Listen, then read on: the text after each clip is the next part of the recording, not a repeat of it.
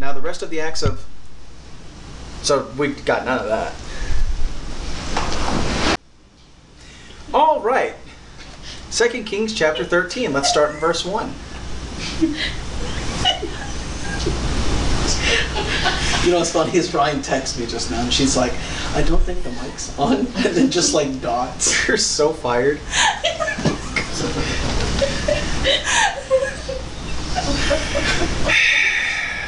Dude. I kept looking at the screen and the green light. Alright.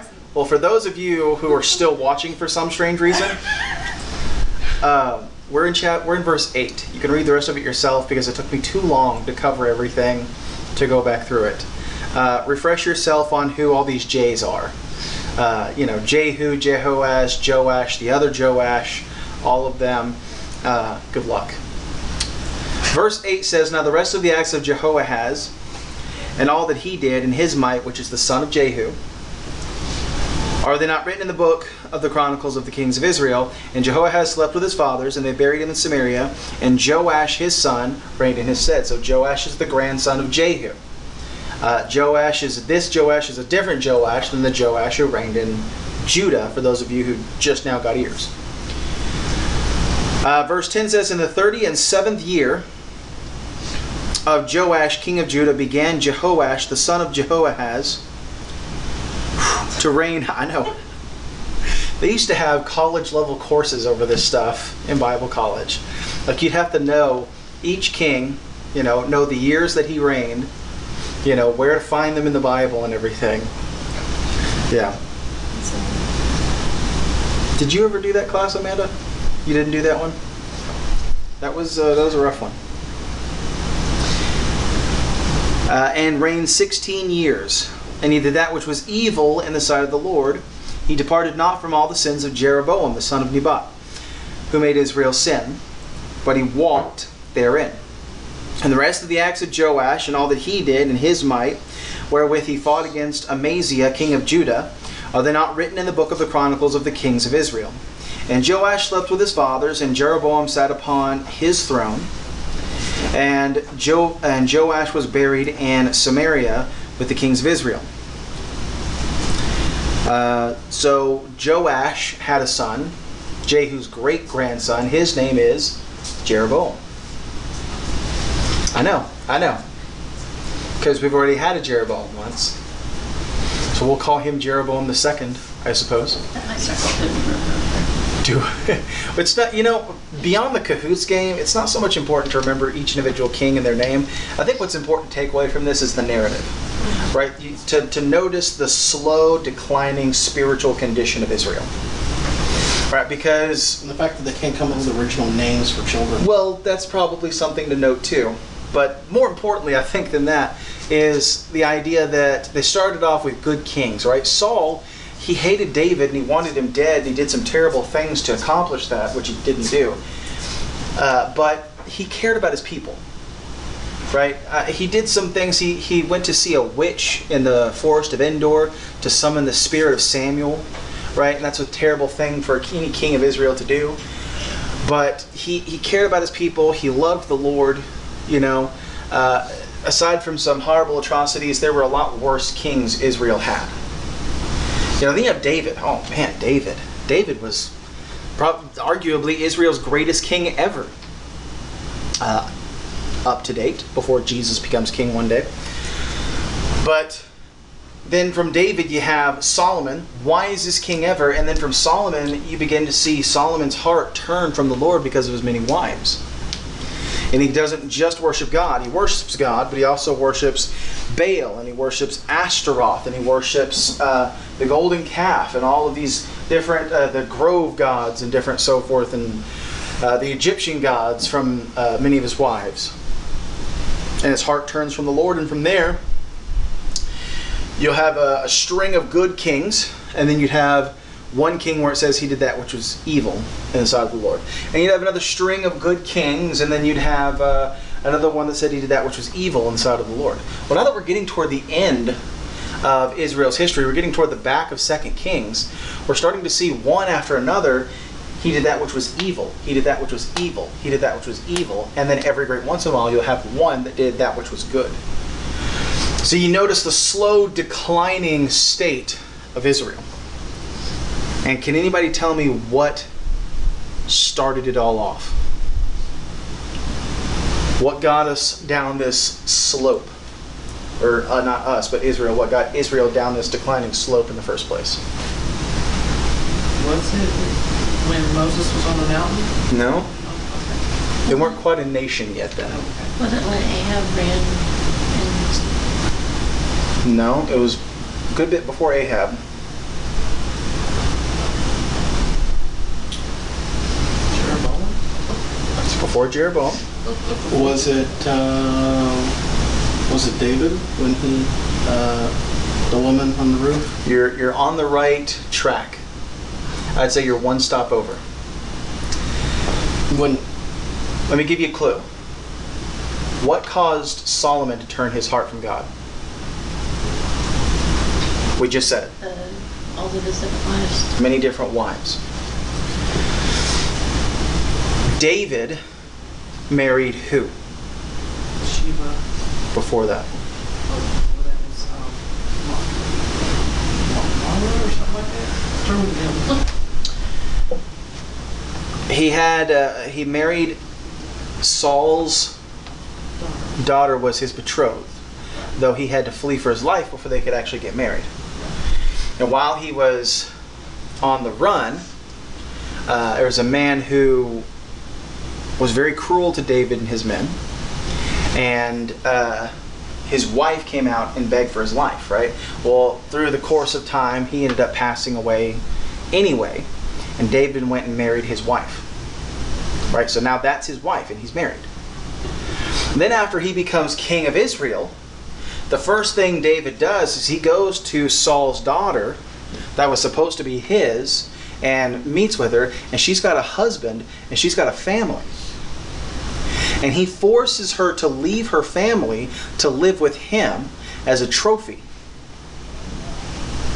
That he conquered Israel and he conquered Saul. And that is where all of Israel's troubles began. Because David had, I want to say, 3 wives. Saul had 1 wife. David had 3 wives. And his son took what he did in moderation and did it in excess. And had hundreds of wives and hundreds of concubines. And he began the tradition of worshiping multiple different religions at once. He started that tradition.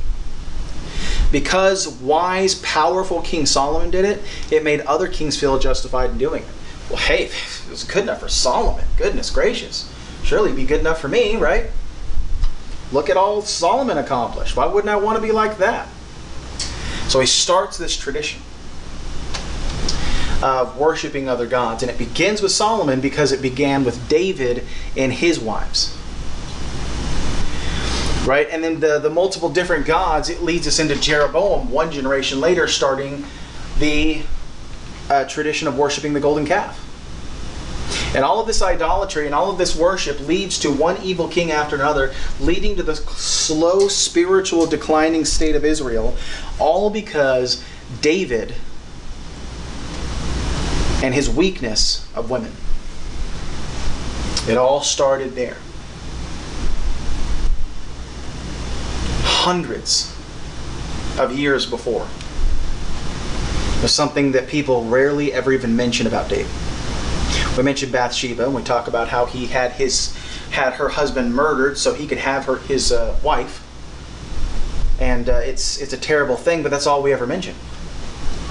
The polygamy of David caused Israel's downfall and eventual destruction.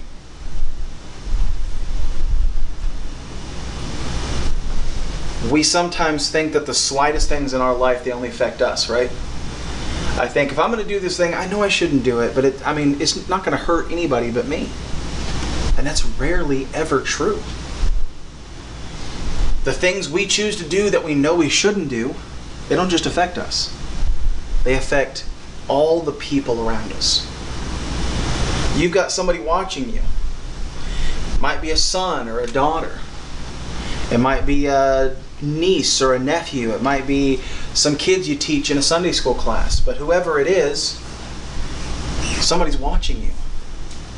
They're doing what you do because they think it's cool because you do it.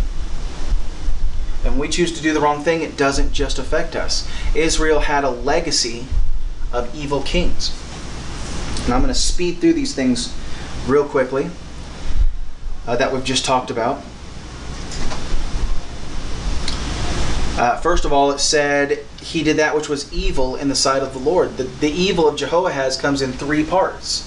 The first of which we talked about. He followed the sins of Jeroboam, which was worshiping the golden calf. Romans 1 gives us greater detail about worshiping creatures. Right? It says in Romans 1:23, and changed the glory of the uncorruptible God into an image made like to corruptible man, and to birds, and to four-footed beasts, and creeping things. Romans 1 teaches us about those that either change the image of God into something more palatable in their minds, or remove God from their minds entirely.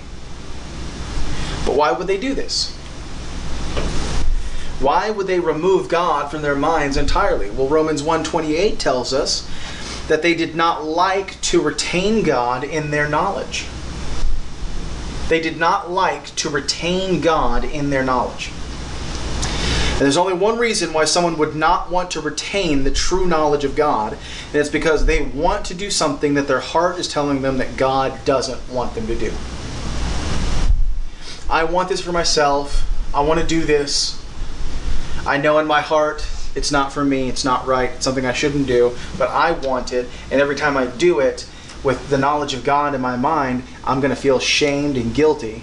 So I'm going to start living without the knowledge of God in my life so I can continue to do what I want to do without feeling guilty. That's the only reason somebody would want to live without the knowledge of God. And when this happens, God doesn't move heaven and earth against us. He doesn't punish us into submission. He doesn't send a legion of angels to correct us. The Bible says He simply gives us over to what the Scriptures refer to as a reprobate mind. This means that He lets us have the ignorance we choose. You want to be ignorant about God, He's not going to buck you on it. It's fine. You be ignorant about God, because that comes with its own punishment. But that's the kind of God we worship. He doesn't force Himself on you. He's not going to make you worship Him. He's not going to make you think about it. But if you want to, you've never gone too far not to come back. He's always there with an open hand. So he followed the sins of Jeroboam firstly. Secondly, he said, which made Israel to sin. Jehoahaz, like Jeroboam before him, influenced God's people to sin. If there's anything worse than choosing to live without God in your life, it's influencing someone else to live without God in their life. That's what Jehoahaz was guilty of. He was guilty of driving people from the Lord. Right, now there are people that don't go to church, don't read their Bible, don't believe in God, and they drive people from the Lord, and they're guilty of that. But did you know that there are people this morning that go to church every Sunday, that dress up just as nice as anybody else? They know all the Christianese. They know how to walk into the church. They know how to sound like a good Christian. And yet those people drive other people from the Lord so much worse than anybody else who would be outside of the church.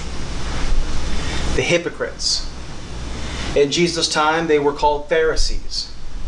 They spent all day standing on street corners, praying out loud so everyone could hear them. I imagine they started their prayer something to the effect of, "Oh Lord, I thank you so much for their 20-minute prayer they go on. Look at me, look at how spiritual I am." And those people drive other people so much further from the Lord than anybody else does. I was reading scripture last night and I came across a verse where Jesus said, "Oh, ye lawyers, For you've stolen the key of knowledge, and have not entered therein, and have hindered others from going in thereat also. That word lawyers, it means the legalistic crowd. They were experts of the laws of Moses. Not anything else about the books of Moses, but just the laws of Moses. And they would come at you with their list of rules. You know, these are those people in our independent Baptist churches. They say, all right, boys have to sit over here and girls have to sit over here.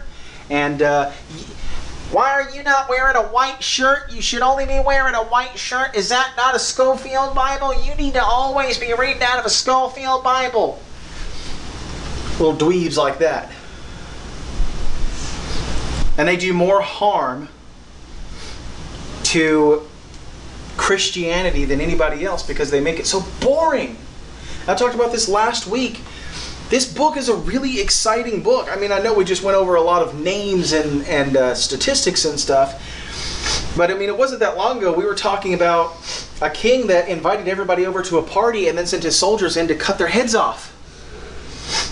Right? Where he took the throne, and all of a sudden he says, I need all these heads in baskets on my front door, and he's got 70 baskets with 70 heads on his front doorstep. I mean, these are some really interesting stories. And it blows me away how some people can read the Bible like like an accountant reading numbers out of a ledger. You know, it just blows me away, their ability to make it boring.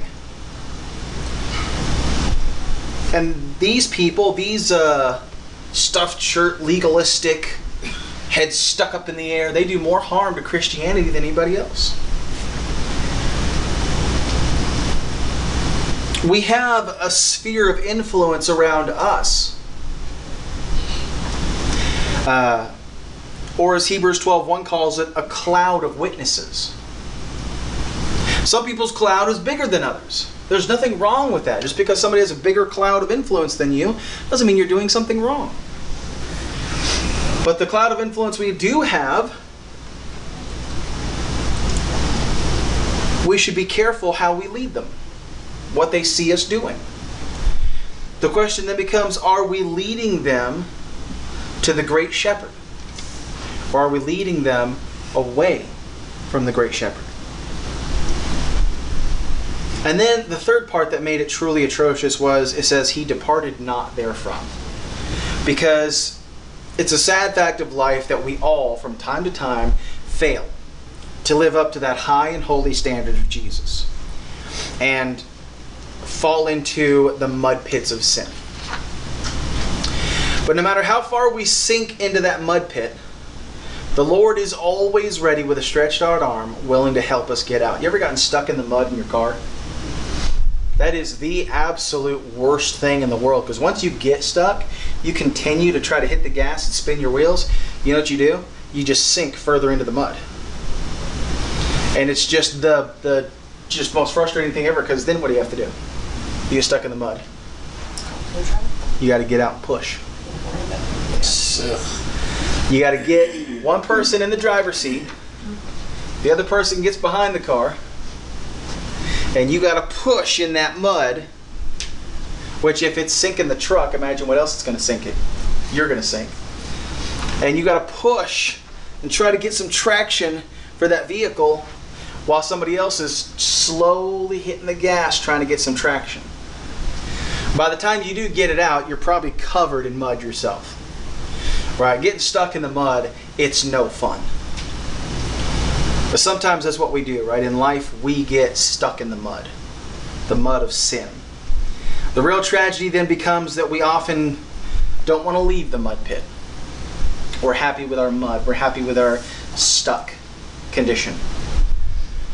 2 Peter chapter 2 and verse 20 says, for if after they had escaped the pollutions of the world through the knowledge of the Lord and Savior Jesus Christ, they are again entangled therein and overcome. The latter end is worse with them than the beginning. And we can all picture somebody in our head who had a problem. and then tried to better themselves from their problem, but then ended up falling back into their problem. And when you picture that person in your mind, you realize that when they fell back into their problem, they were 10 times as bad as they were before they tried to fix their problem in the first place. I had a friend, I used to have a friend that had a drug problem. And obviously I tried to help him come out of his drug problem. I tried to get him the proper help, but he wouldn't go get the proper help. He wouldn't talk to anybody but me. I tried to explain to him I wasn't qualified to help him, but he didn't care. You can tell with that sort of a thing, it's a half effort. They're not really invested. But I did the best I could for him. And he was doing really well for a long time until all of a sudden he wasn't. And now he's 10 times worse than he ever was. That's what it's talking about here. Not necessarily drugs per se, but any kind of sin.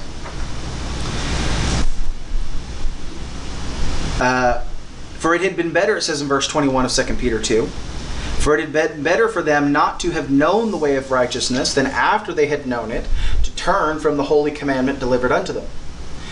But it happened unto them according to the true proverb, the dog is turned to his own vomit again. One of the many reasons I don't have a dog. They're disgusting. Their palate is disgusting. Yeah. And the sow that was washed to her wallowing in the mire. So I'm trying to wash a pig, in other words. You get that pig nice, shiny, clean, what's the first thing they're going to do? And go right back to that mud pit. Wallow in that mud again. That's what the Bible says we're like. We come to church, we listen to some preaching, we sing the old hymns, we get good and clean spiritually, and we go right back out into the world and fall right back into our mud pit. The Bible says it would have been better for us to abstain from such things. And then it talks about Jehoash, the son of Jehoahaz, and how he reigned over Israel. And the thing about Jehoash was that he was guilty of all the same things as Jehoahaz, his father. Right? As it mentions him, it says literally word for word the exact same things about him as it did about his dad. Now this is amazing because it teaches us two specific lessons that we ought to learn from this. First of which is that fathers ought to do more than just teach their children about Jesus. They ought to lead them to Jesus by example. Your family, whether you're a father or not, your family ought to see you having a relationship with Jesus. They ought to see mom or dad or grandma or grandpa or aunt or uncle with a Bible open from time to time.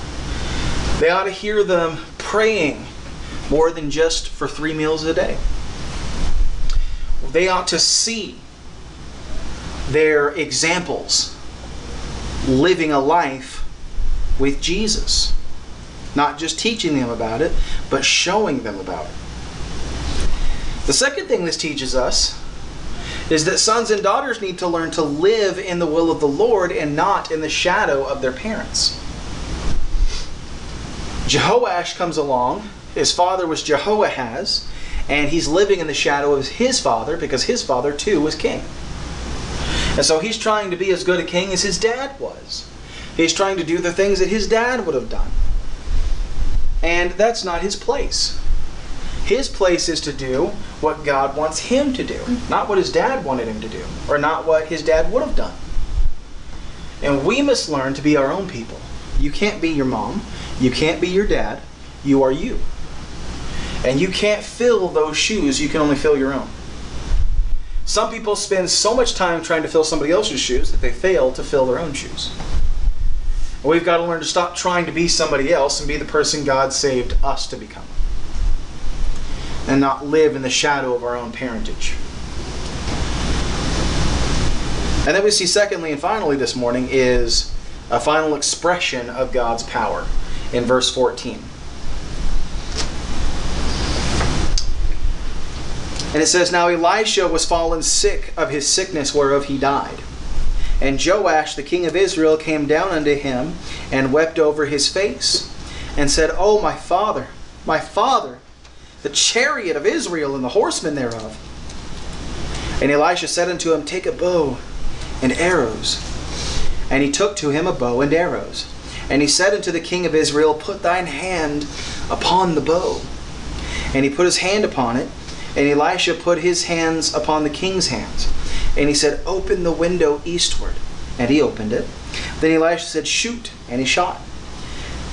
And he said, The arrow of the Lord's deliverance, and the arrow of deliverance from Syria. For thou shalt smite the Syrian in Aphek, till thou have consumed them. And he said, Take the arrows. And he took them. And he said unto the king of Israel, Smite upon the ground.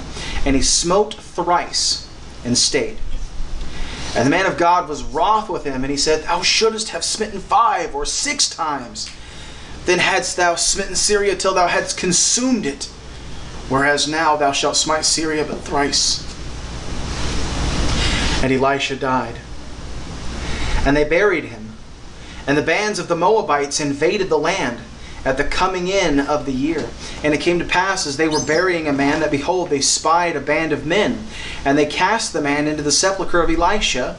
And when the man was let down and touched the bones of Elisha, he revived. When he touched the bones of Elisha, he came back to life. This is not fiction. That actually happened. He revived and stood up on his feet. But Hazael, king of Syria, oppressed Israel all the days of Jehoahaz. And the Lord was gracious unto them, and had compassion on them, and had respect unto them because of his covenant with Abraham, Isaac, and Jacob, and would not destroy them, neither cast he them from his presence as yet. So Hazael, king of Syria, died, and Ben-Hadad his son reigned in his stead. And Jehoash, the son of Jehoahaz, took again out of the hand of Ben-Hadad the son of Hazael the cities which taken out of the hand of Jehoahaz his father by war. 3 times did Joash beat him, and recovered the cities of Israel. So we see the phrase, he smote thrice and stayed. And I want to talk about that real quick for a second, because it's important. Joash made the same mistake many of us do. He stopped trying. He had evidently a quiver full of arrows and a bow in his hand, and the man of God told him to strike the ground. And he struck, and he struck, and he struck, and he struck it 3 times, and decided that was enough, and he stopped. And that was his mistake. Because he should have continued to strike. He could have continued to grab arrows till there were no more arrows left to grab.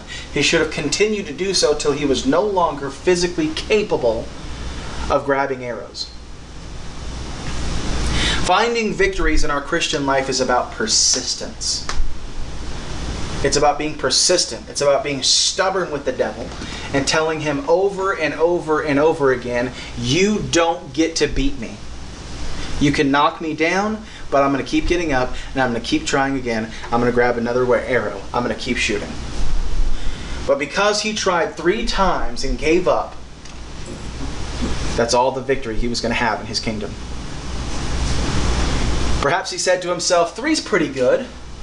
I've heard of a lot of kings that only had 2 arrows. I know of a lot of kings that only shot once. I know a lot of kings who didn't even pick up the bow. I think 3 is pretty good. But if he could do better, it wasn't nearly good enough. We can do better. We can keep grabbing arrows. We can keep trying until we get victory in the Lord.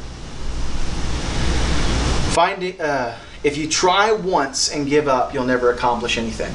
Anything worth accomplishing is worth trying again and again and again until we get it right. If we want to see God answer our prayers, we have to keep asking and we have to keep trying. He also says that when Elisha was buried, it says when the man was let down and touched the bones of Elisha, he revived and stood up on his feet. This is incredible, and you can't not talk about this, right? But this was to remind Israel that even in their darkest of hours, God can bring life out of death.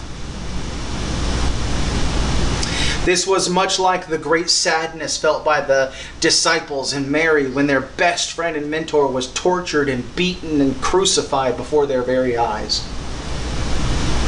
But then their sadness was quickly forgotten when a resurrected Savior stood before them. That God can take you in your darkness, He can take you in your despair, and He can remind you that He can bring life out of death. God has a tendency to give us our greatest victories in our darkest and most tragic hours. It has a tendency to be true. And then we see the phrase, the Lord was gracious unto them. Right? The Lord was gracious unto them. Why? Somebody real quickly tell me why the Lord was gracious to them. Did it say there in verse 23? Was gracious unto them, had compassion on them, and had respect unto them because... He was because of Isaac and Abraham. And Exactly. Because of Abraham and Isaac and Jacob.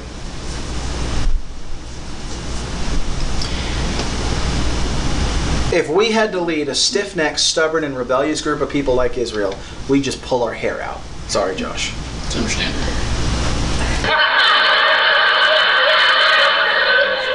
So you directly attack. Okay. We'll find this out. Promises are promises.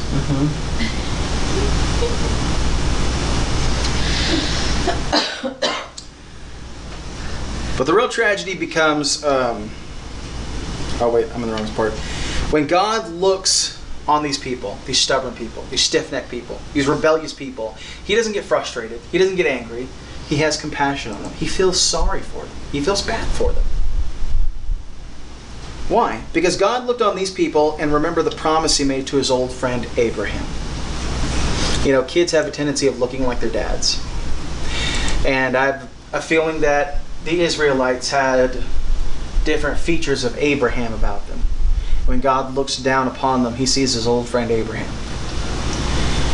And He looks down and He remembers the love and the friendship they had and the promise He made thousands of years ago to His friend Abraham about his seed. And He has compassion and forgiveness. Because He looks on them and He sees Abraham. And closing this morning, when God looks upon us, He doesn't see us as the stiff-necked, stubborn, and rebellious people that we actually are. Instead, He feels compassion for us. And He remembers the promises that He made for us to His beloved Son, Jesus. That is our Sunday school lesson for this morning. We will be back at 11 o'clock.